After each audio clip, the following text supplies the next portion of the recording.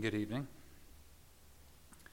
So the topic tonight is a book study on the book of Colossians. It's a relatively short book compared to some books, but there's a lot of practical, a lot of familiar lessons in the book. So we'll just go over it. I think to understand, the overall picture of the book, there's so much stuff in the book. We're not going to do a deep dive on anything. First of all, to take a step back, to get an overall picture of the book, is that we ask the question, okay, who wrote it? Anybody know who wrote Colossians? We'll get you interacting a little bit to start with. Paul did. Right. Somewhere I read it said it's along with Timothy, so I don't know if Timothy was there, if they were, I don't know. I'm not sure where that name got brought in, but Paul wrote it. And then where was he when he wrote it? It said he was somewhere around AD 60, and while in prison at Rome. There was some thought, somebody said that there was some thought that maybe this was another time when he was in prison, but I don't know if we know 100%, but it was around that time. So we'll say he was in prison in Rome, writing to the church there. If you recall the story in Acts 25, so Paul was on trial under Festus, and the Jews wanted to bring him to trial in Jerusalem, but Paul appealed to Caesar. And so while he was waiting to be sent to Rome, King Agrippa and Festus talked to Paul again. And Agrippa made the comment at one point, he said, this man might have been set free had he not appealed to Rome or appealed to Caesar. So Paul may not have even ended up there, but he did. He wanted to, so through his life, then he ended up in Rome. Eventually sailed to Rome, where he wrote numerous letters, including this one to Colossians. So anyway, who is he writing to then? So it's called Colossians. It was written to the church in Colossae. From what I read, they met in the home of Onesimus, who owned Philemon. So you remember the book of Philemon, where Paul wrote the letter to his owner Onesimus. And so they said the church of Colossae met in his home. And really, the church of Colossae was in a small town. So it was about 11 miles south of Laodicea. And there's another town there close by, I can't remember, Hierapolis or something. So there's several cities, towns there close by. So I was trying to get a picture, okay, where's Colossae at today in relation to just modern countries, cities? And if I'm not mistaken, maybe Terrell, but from what I could see, it's about 70 miles roughly east of where Jordan was at, the little island of Samos, Greece, I think is where I-58 is. And so it's straight across. It's an island really close there, and so it's just, not too far east of there is where Colossae was. I believe, from what I've read, the town no longer exists. It disappeared. But so that's where it was written. The church was started by, they believe it was started by Epaphras, Paul mentions him in here, and who it sounds like Epaphras had come back and reported their faithfulness to God to Paul. And then, so while Paul was there, he was writing to encourage them and to warn them. The church was facing some teaching that Paul wanted to respond to, and he doesn't go into exactly what the wrong teaching was, but you can get some idea just by what he was emphasizing. And what I read about it appears like it wasn't. They're not exactly clear on what that false teaching was, but it was some sort of blend of Judaism and paganism, and don't know exactly.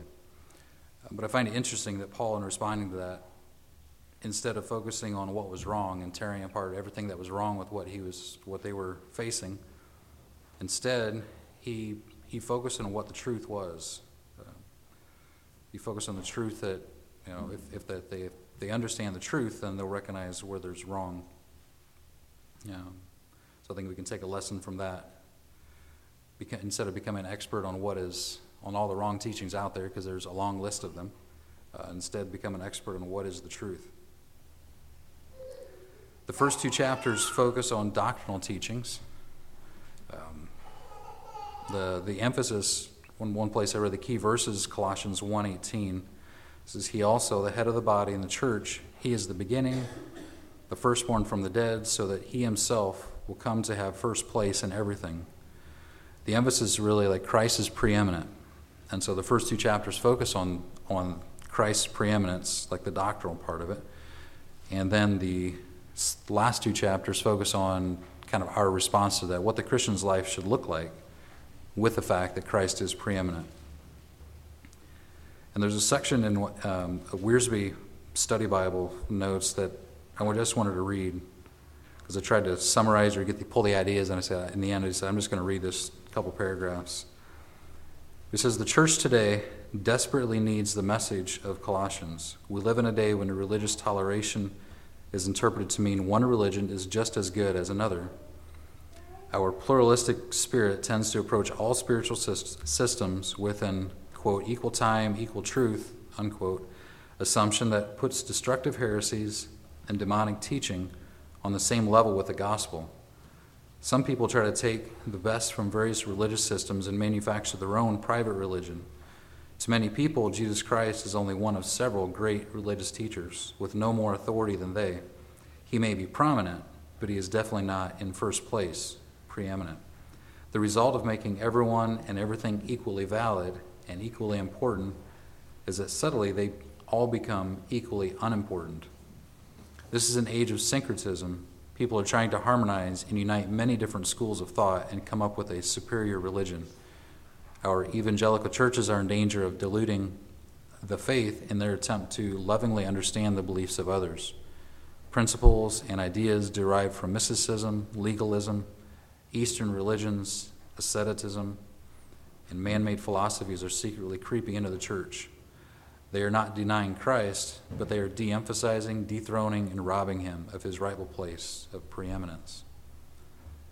And that leading up to that last statement, that there's a lot of false teachings that don't necessarily directly, some of them do, but some of them don't directly dethrone Christ, remove him, deny Christ. But it's that idea of watering it down and making him no longer preeminent and first. For the outline, I'm going to go through the whole book. Just for the outline that I looked at to kind of frame this around, I used also from the Wiersbe Study Bible notes. I thought it clearly divided it up, kind of laid it out well. So I borrowed it from there. But the first section, it basically breaks it down into three categories. The first one is doctrine, and it's Christ's first place or preeminence declared. And then it's in the gospel message and redemption and creation in the church and in Paul's ministry. The second is danger, so Christ's first place preeminence defended. Warning of empty philosophies, religious legalism, man-made disciplines. And then the third was Christ's first place, or duty, Christ's first place demonstrated in personal purity, Christian fellowship in the home, in daily work and Christian witness, and in Christian service. Paul tends to say a lot in a short period of time. So like I said earlier, I'm not going to do a deep dive on any one of these things, but try to take a flying look through the overall book. And some of the topics could be sermons, or many of them could be sermons in and of themselves. But hopefully this can give you a picture of kind of a glimpse of the overall book, how the smaller topics fit together. And in this letter, it's interesting to just think about that Paul wrote this, picturing Paul where he's writing this to a church in Colossae. But also really, there's a lot of things even, you could say that Paul wrote it for us today. So getting into the first part, Christ's first place declared in the gospel message, we can see where it says in verse 8, talks about Epaphras, our beloved bondservant, who is a faithful servant of Christ on our behalf, and he also informed us of your love in the Spirit. And it goes on to say how Paul kept them in their prayers. So it appears like Epaphras came back, and I don't know if they knew each other prior, but at some point they talked, and Epaphras told him about this church. And so Paul says he kept them in their prayers, and he was encouraged by hearing about them bearing fruit and growing and increasing in the knowledge of God, and encouraged Paul to hear their story of faithfulness. And so he,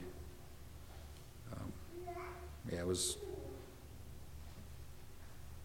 So that, I guess where you first heard about them in the church. Then Christ's preeminence in redemption. The two verses in verses 13 and 14. Just thinking about the word redemption. It's really at its core is what salvation is. It says for he rescued us from the domain of darkness and transferred us to the kingdom of his beloved Son, in whom we have redemption, the forgiveness of sins. So after our fall in the garden, you go back, in the beginning, man lived, we walked with God, and mankind fell. And ever since then, we needed a Redeemer. We needed redemption. And, blood sacrifices only temporarily covered our sins. God set up that system where they would have to sacrifice on a regular basis, but it only was a temporary cover, and we needed that. We needed redemption, a better redemption, and it's something that would be a permanent, better sacrifice. So thinking about what the word redemption means, it's the dictionary talks about it being a releasing effected by the payment of a ransom. So if we're redeemed, we're in bondage to Satan, to sin, and Christ paid the price, paid the cost, paid the ransom for us to be released.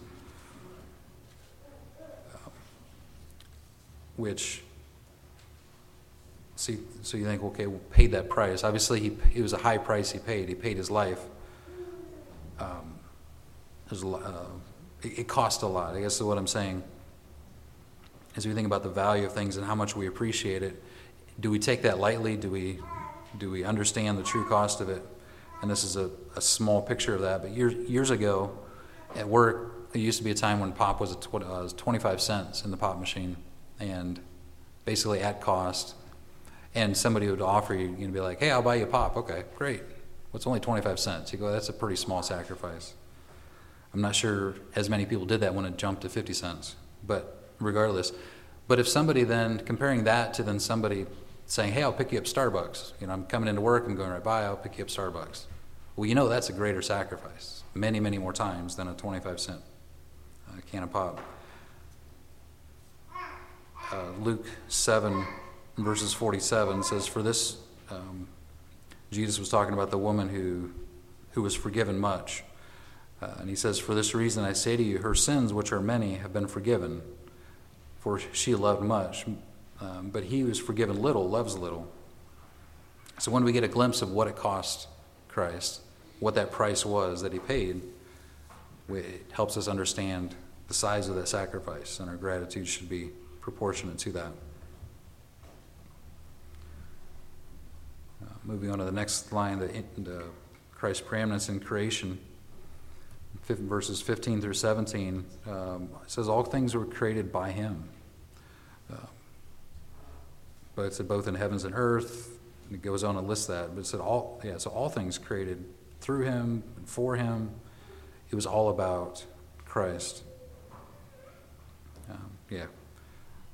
That pretty much sums it up. It wasn't made necessarily for us, but to reflect his glory, for his pleasure, and that includes us, humans being created, mankind being created for a relationship with God, as demonstrated by even in the Garden of Eden, where God walked with Adam and Eve on a daily basis before that relationship was broken and the separation came. Moving on to the section of verses 18 to 23, it says Christ is the head of the body in the church. So Christ is preeminent in the church. He is the head. In verse 19, it says it was for the Father's good pleasure for all the fullness to dwell in him. And looking it up, I believe that means the fullness of deity. We've heard before, there's a lot of controversy, I guess you'd say, historically, on people misunderstanding who Jesus was, saying, well, he wasn't really God, he was just a man, or he was all God, and so he wasn't really man. But this talks about the fullness. He's fully God, fully man, and so he's first there, and he is head of the church, head of the body. In chapter 2, verse 9, we'll get to that later, but it ties in with this. It says, "For in him all the fullness of deity dwells in bodily form." And so, he's preeminent there.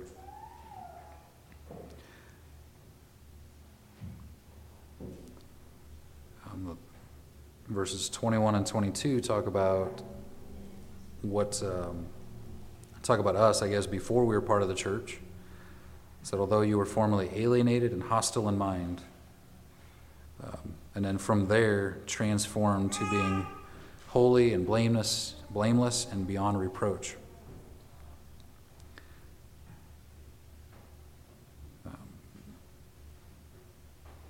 The most important thing there is not how we look on the outside or in our own sight, but all these things. It talks about basically talks about the heart condition, not necessarily the outward looking or how we look on the outside, but that we were formerly alienated and engaged in evil deeds, and our hearts were wrong. Jesus called the religious leaders, when he was here, he called them whitewashed tombs, where they had been cleaned on the outside, but on the inside had dead man's bones. And so like that here, where Jesus came and he changes us to be holy and blameless on the inside, and how much better to be scarred and imperfect on the outside, but holy on the inside. The next section deals with Paul's ministry and his mission to taking the gospel of Christ to the Gentiles. Paul was made a minister by God. It says, to make known what is the riches of the glory of this mystery among the Gentiles, which is Christ in you, the hope of glory. That was verse 27 and 28. We proclaim him, admonishing every man and teaching every man with all wisdom, so that we may present every man complete in Christ. For this purpose also I labor, striving according to his power which mightily works within me.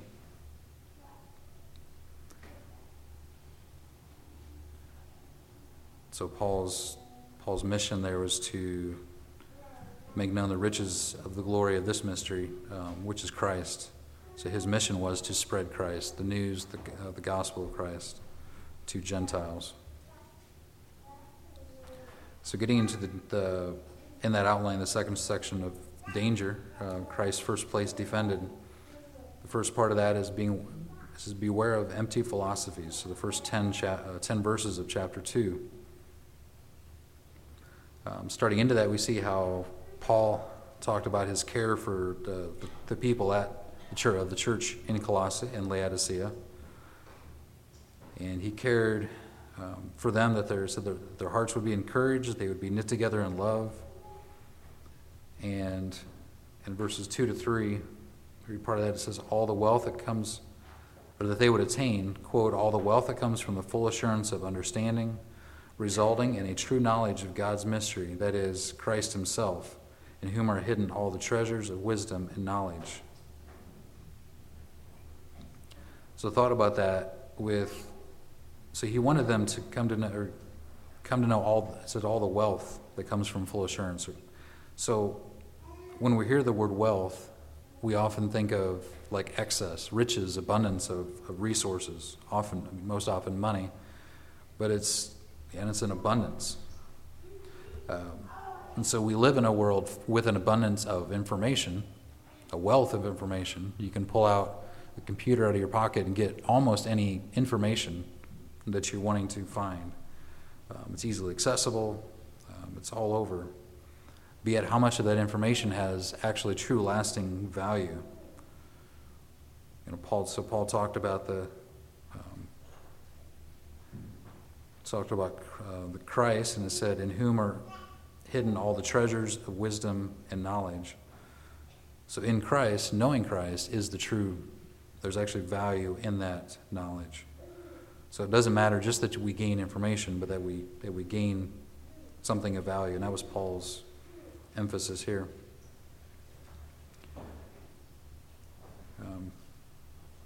And as compared to empty philosophies, there's also all the worldviews that are out there, but yet the one, finding Christ is what we need to find. In the 4th verse, chapter 2, he says that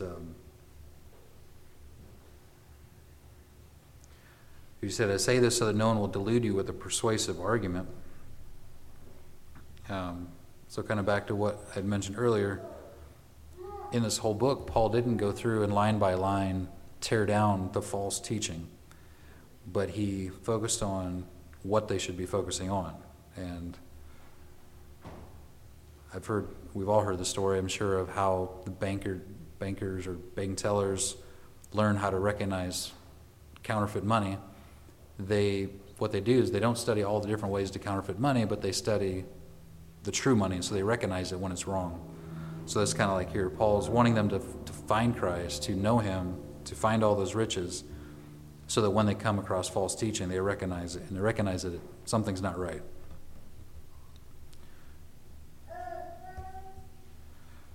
It'd be pretty impossible to try to learn all the potential false teachings that are out there and available.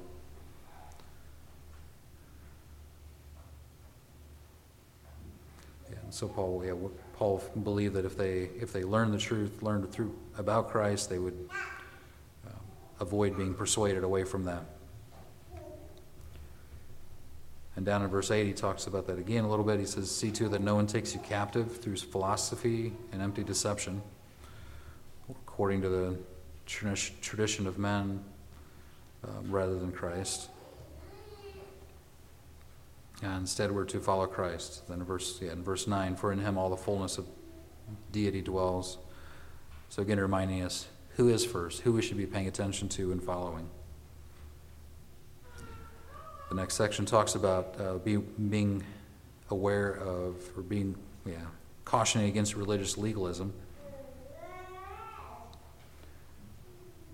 And verse 14 reminds us of what Christ did in redeeming us. It says, "And having canceled out the certificate of debt consisting of decrees against us, which was hostile to us, and he has taken it out of the way, having nailed it to the cross."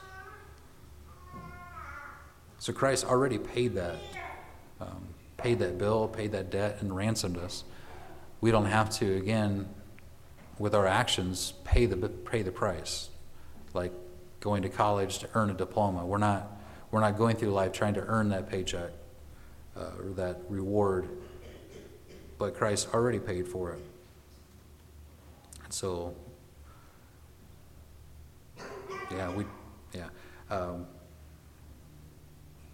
in verse 16 it says, "No one is to act as your judge in regard to food or drink or in respect to a festival or a new moon or Sabbath day." So if we think about, we would agree that we shouldn't buy into legalism and the teaching of where we're basically feel like we have to earn our salvation by what we do.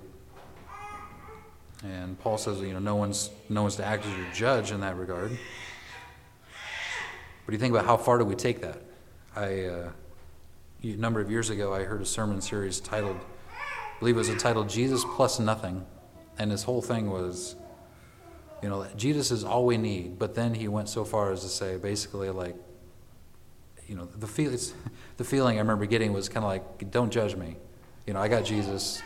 You can't tell me not to drink alcohol. You can't tell me not to use bad language. I don't remember, but he spent the whole time basically defending that it felt like you can do whatever you want. And so there is a ditch on that side as well. And it has a seed of truth in the sense that we can't earn our salvation. So there's ditches on both sides, and to Paul's warning here against the one side of it, that not to have others judge us and say, well, yeah, you did this, so you're not saved. You do this, or you have to attend this church or do that thing to be saved. There's a quote that I wrote down once. I think it was an Isaac Gaiman. I think when he was here for revival meetings one year. But he said it's not legalism to be obedient to the Scriptures. And so there's a path down the middle where God does call us to obey. We can't underestimate the importance, don't want to underestimate the importance of obedience. It's like John 15:10 says, Jesus is saying, if you keep my commandments, you'll abide in my love, just as I have kept my Father's commandments and abide in his love. And so obedience is very important, but it's not going to earn our salvation. The next section, starting in verse 18 through 23, is thinking of being aware of man-made disciplines.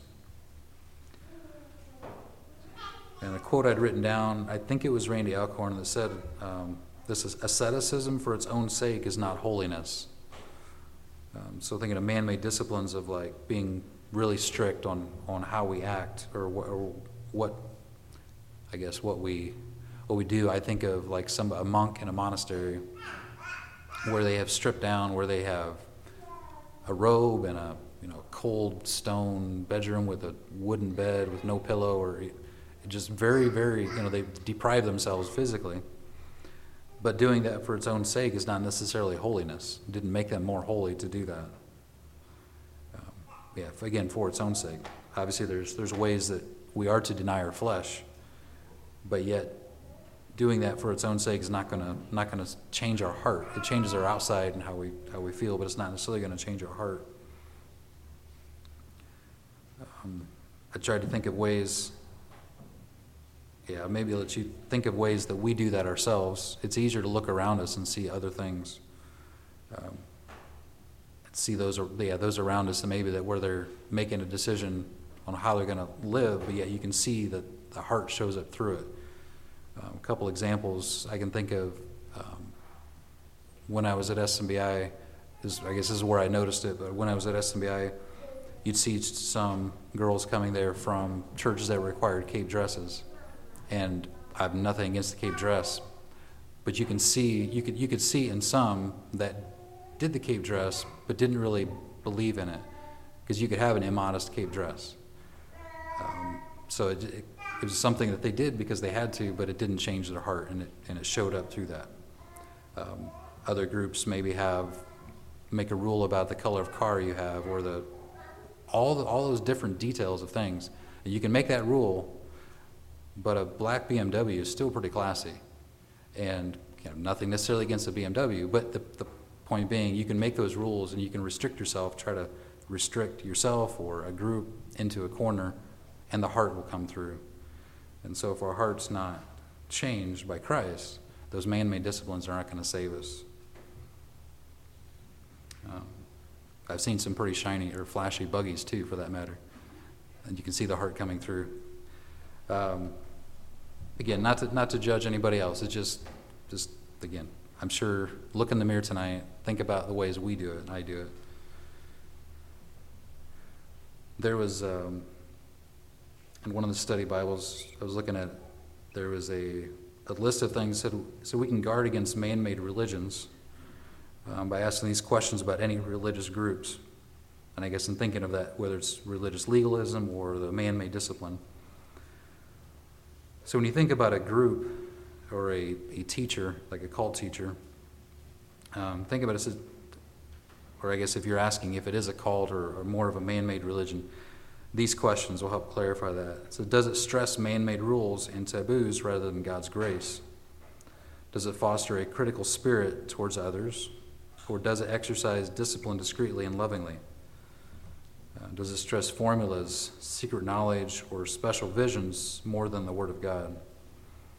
Does it elevate self-righteousness, honoring those who keep the rules rather than elevating Christ? Or does it neglect Christ's universal church, claiming to be an elite group? Does it teach humiliation of the body as a means to spiritual growth rather than focusing on the growth of the whole person? Or lastly, does it disregard the family rather than holding it in high regard as the Bible does?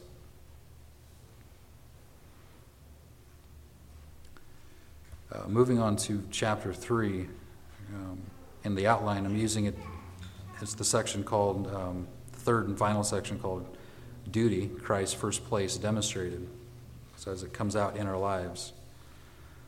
In chapter 2, Paul talked about the wrong methods, the empty philosophies or legalism, man-made disciplines, the wrong methods of being right with God. Moving into chapter 3, he shifts to his recommendation for how to live and how to live out the Christian faith. And again, it's keeping a focus on Christ instead of human efforts. Chapter 3, verses 1 to 11, is the first part of that with personal purity. It says, "Therefore, if you've been raised with Christ, keep seeking the things above where Christ is seated at the right hand of God." If you think about what being raised with Christ means, if you're raised with Christ, it would imply that you first died with Christ. Like in verse 3, it says, "You have died and your life is hidden with Christ in God." So since you've been raised, or if you've been raised with Christ, well, yeah, if you haven't been raised with Christ, there is no seeking the things that are above. You have not. I mean, you've got to be in that category first. But once you've been raised with Christ, keep on seeking the things that are above instead of things below. And Paul seemed to be emphasizing that because he said it. It feels like he's saying it two different ways, or saying the same thing and changing the wording. And so emphasis by repetition. Verse 1, keep seeking the things that are above, and then in verse 2, set your minds on things above. It's just keep, again, pointing back to Christ and the things that are above. One note, just thinking about that, is that if you think, what is thinking about the things in heaven, it's in some ways to look at life from God's perspective and to seek what He desires. And like in the Sermon on the Mount in Matthew 6:24, Jesus says, "No one can serve two masters, for either he will hate the one and love the other, or he will be devoted to one and despise the other. You cannot serve God and wealth." I think similarly, we can't set our mind or affection on Christ or on things above, and also on the world. So by choosing the things that are above, by setting your mind, by seeking that, setting your mind on that, it shoves out the things below. As that, the more and more that Christ fills us and the things above fill our lives, then it shoves out the things that are below. Verses 5 to 10 speak of removing the old, somewhat like if you're out shoring and you're all dirty, taking off that old set of dirty clothes and replacing with something new and clean. Verse 5 lists off a number of things. "Therefore consider the members of your earthly body as dead to immorality, impurity, passion, evil desires, and greed, which amounts to idolatry." And then also verse 8, "But now put them all aside, anger, wrath, malice, slander, and abusive speech. Do not lie." Verse 9, so "Since you have laid aside the old self with its evil practices." And in the middle of that, in verse 7, he says, "In them you also once walked," saying, you were that way. So if you think about how much feeling a dead body has, there's no feeling there. There's no temptation to overeat, or there's no temptation to do any of those things. And so as we consider ourselves, consider our body dead to these things, it's saying that we aren't tempted by that. It's considering it dead. And as we are tempted by it, we realize that that portion of our bodies are not dead yet, and having to crucify the flesh, because then one is dead. It doesn't desire that any longer. And then then verse 10 talks about putting on a new self. So having put on the new self that is who is being renewed to true knowledge according to the image of one who created him. So it's not just any new self, but it's unlike the New Age teaching today of, well, we just need to dig deep in ourselves, and once we really know ourselves, then we'll be better. It's not that at all, but it's finding our new self in Christ and being more like him, being renewed by the true knowledge in the image of Christ. One thing, going down to verse 11, one thing humans do consistently is we divide ourselves into classes. We divide ourselves into classes of so many different things, and then we tend to be partial to the groups that we're in and we relate to and understand, and tend to judge those who are outside of that group in another one. But it could be anything. Groups like different, the other shift, first or second shift at work. Could be between workers and management. It could be between the rich and the poor, the good-looking and the not as good-looking, Republican and Democrats, or tall and short, black and white, citizens of a country, aliens, migrants from another country. And I like verse 11.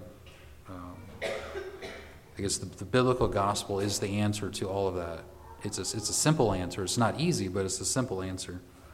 And that we've all, going back to Romans, we've all sinned. Romans 3:23, for all have sinned and fallen short of the glory of God. We're all in that same group. We've all fallen. And then back to this Colossians 10 and 11, it said, and put on the new self who's being renewed to a true knowledge according to the image of one who created him, a renewal in which there's no distinction between Greek and Jew, circumcised and uncircumcised, barbarian, Scythian, slave, or free man, but Christ is all and in all. So Paul lists off a number of these categories and classes they would have used back then. But it says that's, the renewal that comes from the gospel isn't partial to if you're a slave or if you're a free man, if you're rich or poor, if you're from this country or that country, or whoever. Christ is all and in all. I think if we could, as the more we understand that, the more we live that out in our world today, it'd be a better thing. The next section is speaking of Christian fellowship, and I would change this line a little bit from that's the phrase he uses in the outline from Wiersbe that I'm using. But I don't think it's just referring to fellowship between Christians, but really how Christians relate to the world around them, to everybody around them, not just Christians. No matter where we are, unless we're alone in a cabin in the woods and don't ever get out, we're going to meet people, we're going to deal with people that disappoint us or downright annoy us. And these verses talk about responding to that. Colossians 3:12 through 14 says, so as those who have been chosen of God, holy and beloved, put on a heart of compassion, kindness, humility, gentleness, and patience, bearing with one another and forgiving each other. Whoever has a complaint against anyone, just as the Lord forgave you, so also should you. And then beyond all these things, put on love, which is the perfect bond of unity. If we could all live that out, the conflict would go down. But again, it's simple, but it's not easy. And reading through this, I thought of a conversation with a coworker earlier this year. He was pretty wound up. I guess it goes into that first and second shift thing, but he was pretty wound up about somebody on the opposite shift and what they'd done to him. In his mind, it was something they'd done to him intentionally, but it's something that made his job more difficult. And I was just hearing his side and seeing how I could help. And as we talked, he asked me the question. He said, "Well, how do you deal with it when someone disappoints you?" I was like, "Well, that's kind of what happens in relationships. This person has high expectations for people around him and really struggles to deal with it when people let him down." And it's a valid question. I mean, every one of you could list areas where people have let you down, have disappointed you.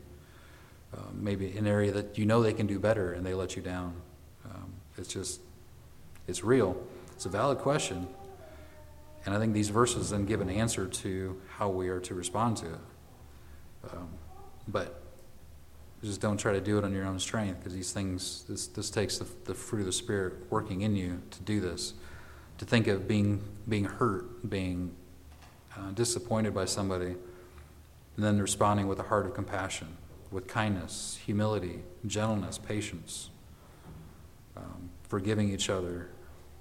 And I think the key there in the middle is, just as the Lord forgave you, so also should you.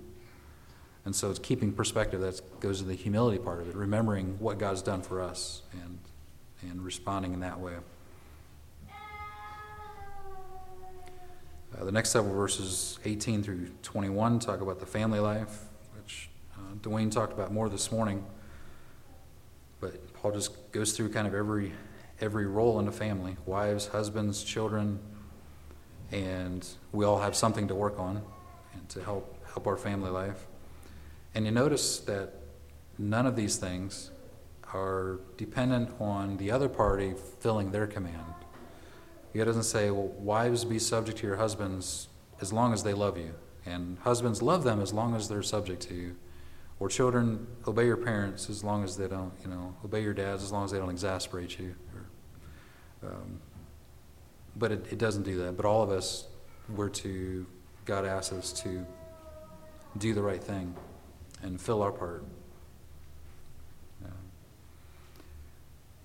And then the next section, in our daily work, chapter 3, verse 22 through the first verse in chapter 4, he's talking to slaves, which we don't, in our world, we don't really, thankfully, we don't have the same slavery level that they would have back then. But like the rest of his letter, Paul takes this and shifts the focus from things on earth, the masters, to Christ. I guess I remember hearing that Christianity was I don't know if they called it a slave's religion. It seemed to spread in that group, because they were the ones maybe the most desperate, the most needy. And so maybe why he talked more to slaves, but he also talks to masters later on. But so he shifts the focus from things on earth to Christ. Verse 23 and 24, whatever you do your work heartily, as for the Lord rather than for men, knowing that from the Lord you will receive the reward of the inheritance. It is the Lord Christ whom you serve. And I just thought this applies, even you take away the slave-master relationship, this applies in so many different ways. You can picture a mother with a new baby, and the mother's exhausted, not getting any sleep, and is constantly serving this baby with no return. The baby has no appreciation. It can't express any appreciation. I'm sure it has it, but it can't express any appreciation for the care it's being received. So in a sense, it's a thankless job. But the mother is not just serving this baby who can't say thank you, but is serving Christ. Or picture later in life an adult who is returning the favor to their parents or parent, and serving their elderly parent who has dementia, who again, you're serving them tirelessly, probably lost sleep and frustration. And what do they get in return? But they maybe are just getting animosity, or maybe at times getting that back, animosity and anger, due to the confusion and everything caused by that disease. But again, they're serving not their parent necessarily, but they're serving Christ through serving their parent. And it could be an employee who's serving a boss who doesn't appreciate him. Could be, you name it, all those situations. Paul kind of wipes away the clutter and says, don't worry about that, but you're serving Christ. And do your work heartily as for the Lord rather than to men. Because you're not serving that boss, you're not serving this person, but you're serving Christ. But it's hard to have that vision, but that's what he wants us to have, see beyond what we're doing. A few verses in chapter 4, Wiersbe calls that section in Christian witness, Christ's preeminence in Christian witness. And it guess in thinking about that, it's as we witness for others. I'll just read a couple of verses, but it's verse 2, devote yourself to prayer, keeping alert with an attitude of thanksgiving, praying at the same time for us as well, that God will open to us a door for the word, so that we may speak forth the mystery of Christ. So thinking about that, when we're in missions, when we're witnessing, ask yourself, are we spreading Mennonitism? Are we spreading Anabaptism? What are we spreading? Paul here is asking us to spread Christ, that we make known Christ to people. Our focus shouldn't be on just going out there and pointing out people's sins. You've seen the protesters protesting homosexuality maybe, and out there with their signs, and they're just very, the signs full of judgment. While it's true, our God doesn't necessarily, he may be calling us, there's times that he's calling us, I guess, to that. John the Baptist obviously was beheaded for pointing out sin in the king's life. But ultimately, our focus isn't out there just to spread the judgment, but to bring people to Christ. And obviously, along with that is accountability and the truth about what their sin is. But it's not about making cultural Mennonites or pointing out people's sins or dealing with lesser things, but pointing people to Christ. Christ, and I guess in the beauty of the gospel message, redemption. First, verse 6 says, let your speech be with grace, as though seasoned with salt, so that you know how to respond to each person. Part of the meaning of grace is liberality.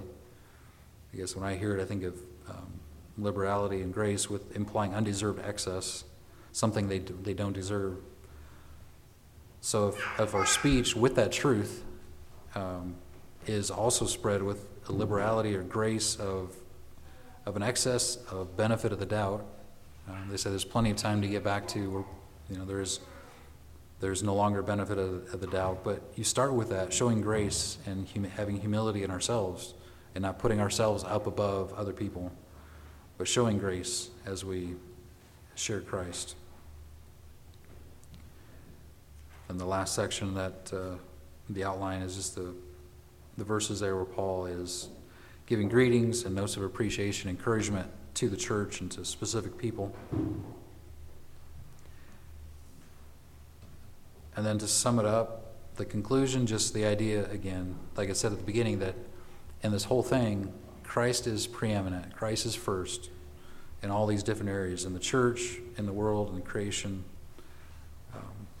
And then our lives should be a reflection of that priority, with Christ being first, not ourselves, but Christ. So thank you for your attention.